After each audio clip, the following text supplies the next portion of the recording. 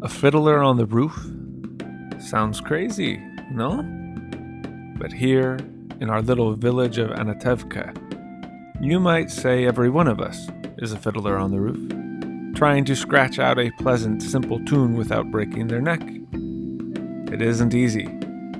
You may ask, why do we stay up there if it's so dangerous? Well, we stay because Anatevka is our home. And how do we keep our balance? That I can tell you in one word.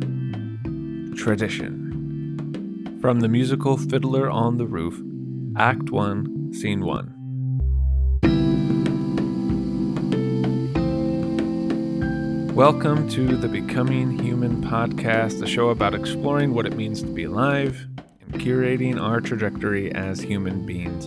And today I want to give a fiddling ode to tradition. Back in episode 18, we talked about a concept called map making.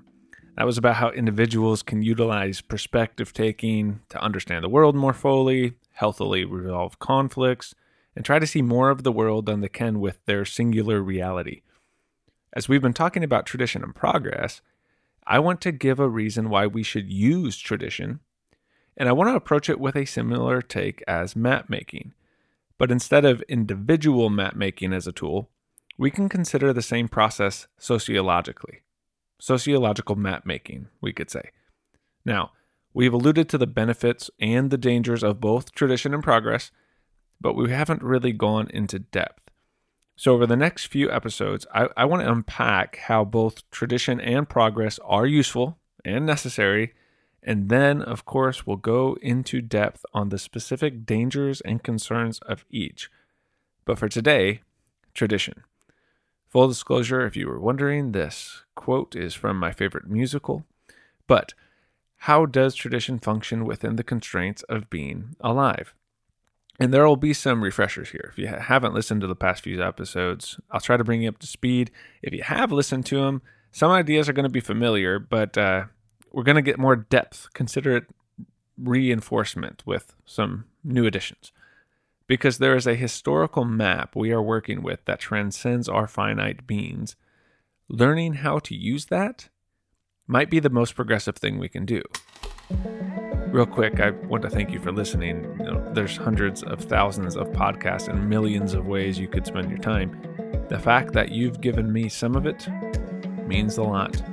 If you're willing to help the show, that could honestly make a difference. I don't have a team. I research, write, record, produce, upload, promote, organize all of this myself in my spare time. So sharing, leaving reviews, subscribing, that does more than I'm able to do on my own. And if you're willing to financially support the show, that literally helps me. It makes it more feasible within my life. And you can do that at ko-fi.com/becominghuman. But let's get into it. Let's learn, let's grow, and let's become more human. A question I want to begin with today. How long can a human being stay alive? Now, that's a loaded question. On one hand, you have the idyllic hope of future technology and medicine, or the growing fascination with loading your consciousness into a machine that preserves your being in some way. And anyone who grew up with watching Austin Powers probably wondered if the whole freeze chamber thing works. Or, on the other hand, you have records of ages past, of lifespans ranging near 1,000 years. And I haven't seen this general negative disproven yet, but I think it's safe to say that these are not medical records. Here's what's interesting about both of these complicated angles. Human beings have always seemed to yearn for immortality. From ancient quests and encompassing ethnic meta-narratives of mythological heroes to modern billionaires inquiring options that appear to be modern versions of the same thing. People generally like the idea of staying alive, overcoming the temporal constraints of finitude or mortality. What a thought. But it has yet to happen. Now, I'm intentionally avoiding the religious dialogue here. Please, no eschatological metaphysics. I'm just asking how long a human being under the constraints of physical bodily function can stay alive. Good news for us here. The average number has increased throughout history. It has had its seasons of decrease as well, but just in the United States, the number has gone from approximately 40 years to 79 years, and that's from 1860 to the present.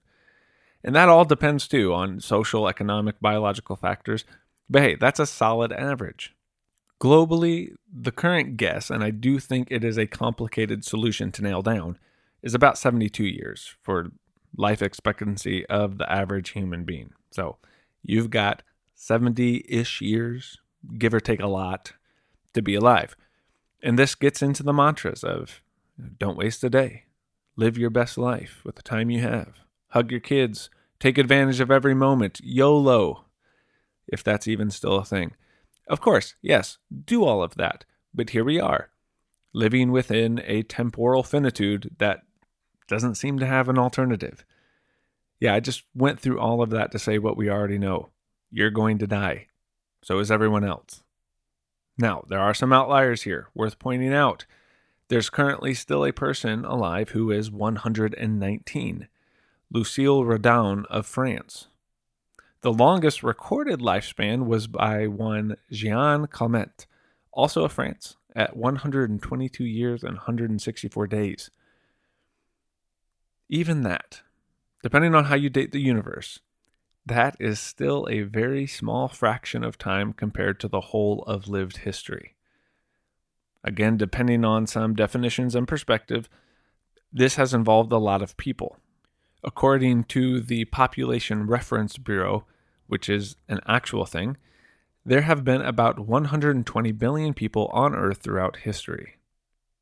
So you, in a handful of decades, will live and die, amongst billions of other human beings, and in the wake of hundreds of billions of others, with billions more yet to come after you.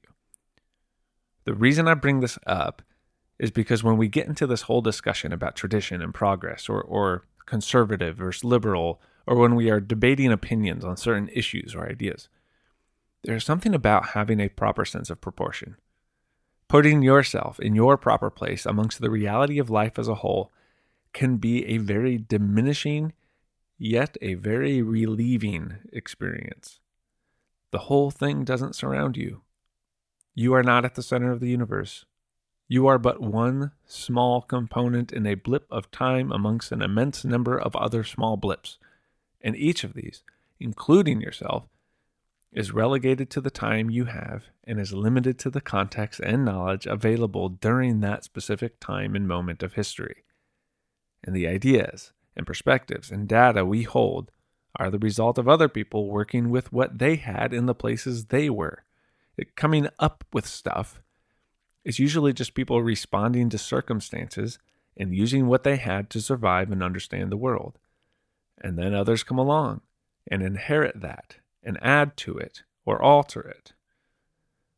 Earlier, we made the case that by all accounts of historical time, even big ideas and major advancements, all of these were initiated by people who weren't actually that different from you. Most human beings, I would say, are regular average human beings, including you. On one hand, this means that they are not inferior. In fact, if I would have been amongst those first billion or so, and you replicated my current being and DNA in that environment, I probably wouldn't have made it, let alone come up with what those civilizations and cultures did. Concurrently, these people of ages past, they were not giants. Socrates is a great example. The modern world adores this enigmatic figure. From what we do actually know about Socrates, which isn't much, the guy was sentenced to death because people didn't like him.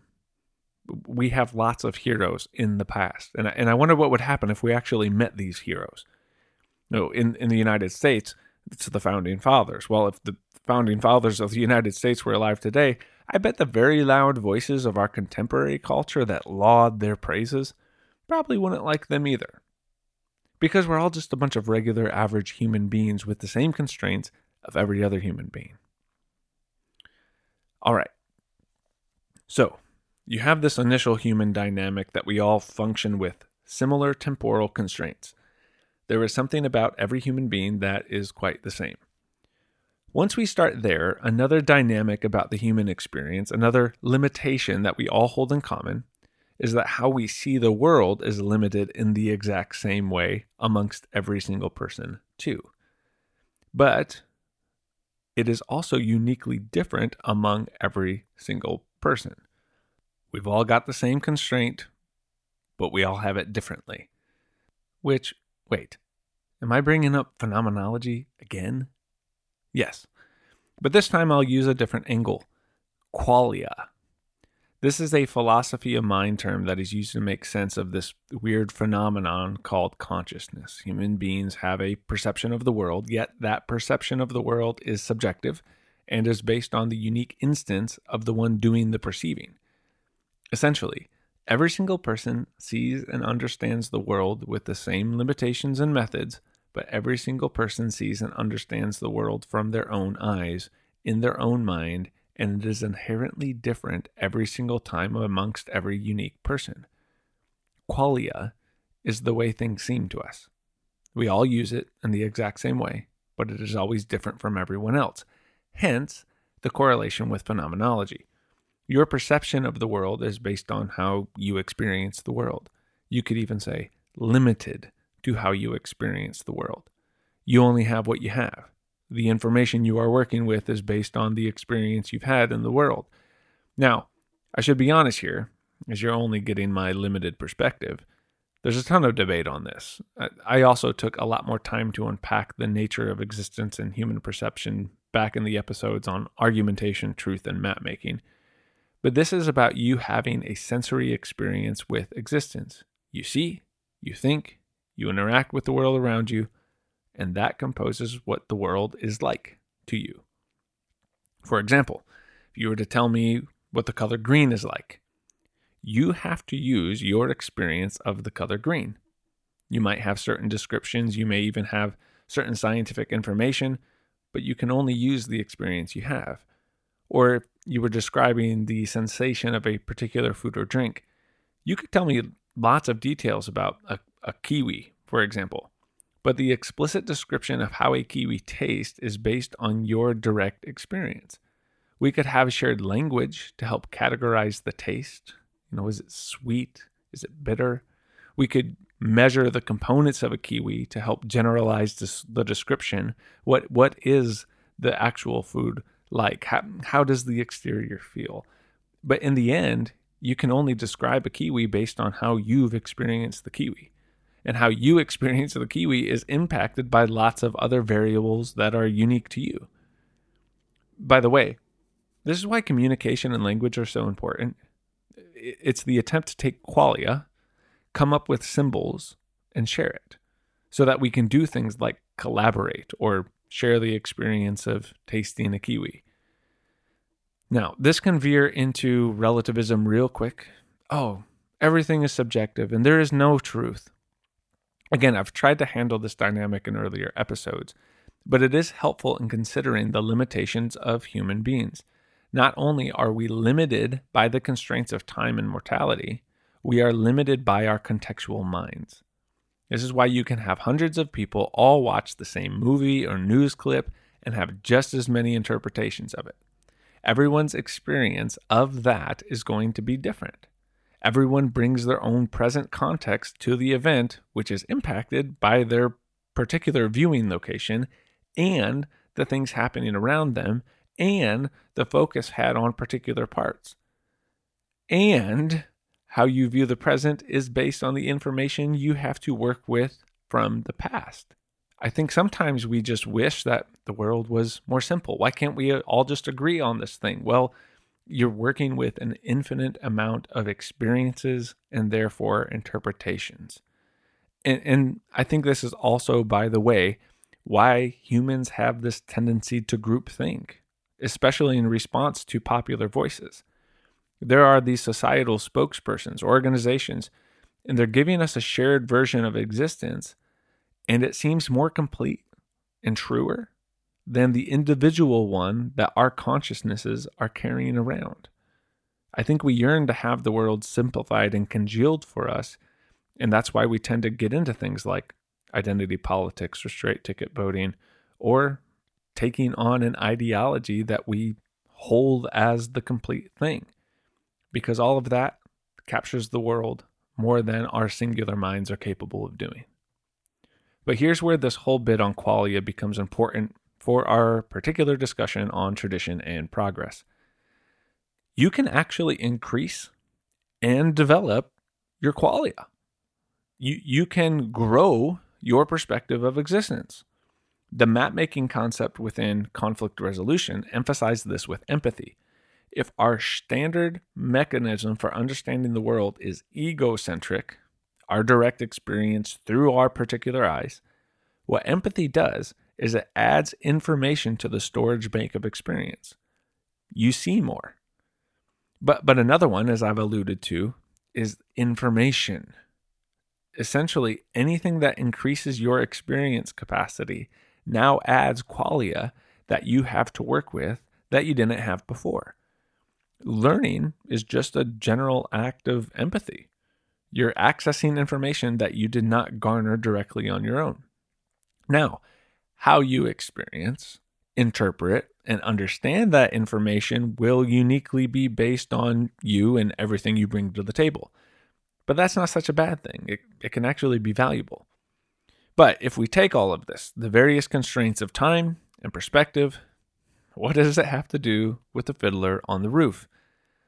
Well, think back to the episode on ecology that I'm sure you listened to in depth. I tried to make a case for a concept called ecological entanglement back in episode 42, that we are interdependent with every living being in the world, and we should live accordingly. If we are constrained by time and perspective, if we only build the world according to our current understanding, which is but a fraction of time in proportion to history, and which only utilizes our immediate experience that we've happened to develop through our short lives, that doesn't give us a whole lot to work with. Should there be, then, another phrase? Historical entanglement. These ideas of map-making, of attempting to share the perspective of another to exponentially increase our own understanding, and interdependently working with the experience of others that is also limited, and giving access to all the perspectives that have come not just in the present but through history. Should our sense of entanglement also be true for life over time? Based on our constraints, is it a good idea to offer some dependence to the vast amount of experience and information that has led up to the current moment? What historical entanglement does is connect us to a broad range of insight that is not possible if we only use the qualia we have in the short amount of time we have. And within this, I think the map-making metaphor used for conflict resolution is also helpful here, which begins to make a case for tradition, because tradition is like a map.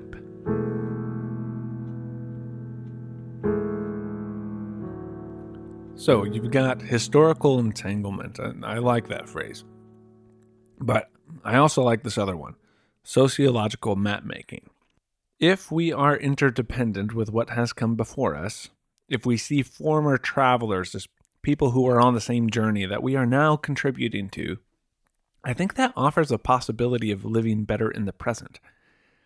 Essentially, by using the past, we are transcending the constraints of time and perspective, and are able to make more effective additions, which in the end might only be useful in that they provide future travelers more information to make their decisions about how the journey can effectively continue once we're gone. The human experience might just be a singular journey, made up of billions of other journeys, and we might better execute our small stories if we utilize the grand narrative of which we are a part. Tradition, then, is the means. It is the current map that we inherit. You might enter the world as a blank slate, but you are not entering a world that is a blank slate. We have all received the current map of existence that is based on whatever previous travelers have explored. At the same time, we are now exploring territory that was not charted before. Our present moments are unfolding in different terrain. But as the map has expanded bit by bit, we're simply adding to the parts of the map that haven't been filled out yet. We are just regular, finite beings working with what we have, but we also have access to the overall map from other finite beings who were working with what they had. But just because we inherit this doesn't mean we have to use it or even look at it. And I think the same two issues I've alluded to are worth pointing out. Our first option here is that we could just stop exploring. We could appreciate the inherited map so much that we just want to maintain it. Whatever journey has been ongoing, we freeze it, we go static, which is actually a departure from the very thing that created the map in the first place. When we say things like, but this is the way we've always done it. Well, the current way it's done is the result of people who didn't just do things the way we've always done it. When we freeze the map, I think it's irresponsible and quite possibly insulting to the people that got us to this point. There's a certain responsibility when using tradition well to keep it alive and moving. It's like we're picking up where they left off. They, constrained by time, died. They can't continue what they started. Possibly the most respectful way to honor the past is to do what they no longer can.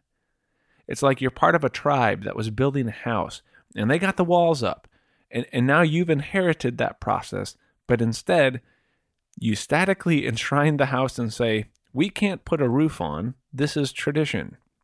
That's one way to interact with this concept of map making sociologically. The other factor here, the reason that I think the map with uncharted territory is a good metaphor, is because continuation is unavoidable. Even if you don't put the roof on the house will still change. So not only is statically holding on to the current map a bit irresponsible and potentially insulting, it's ignorant.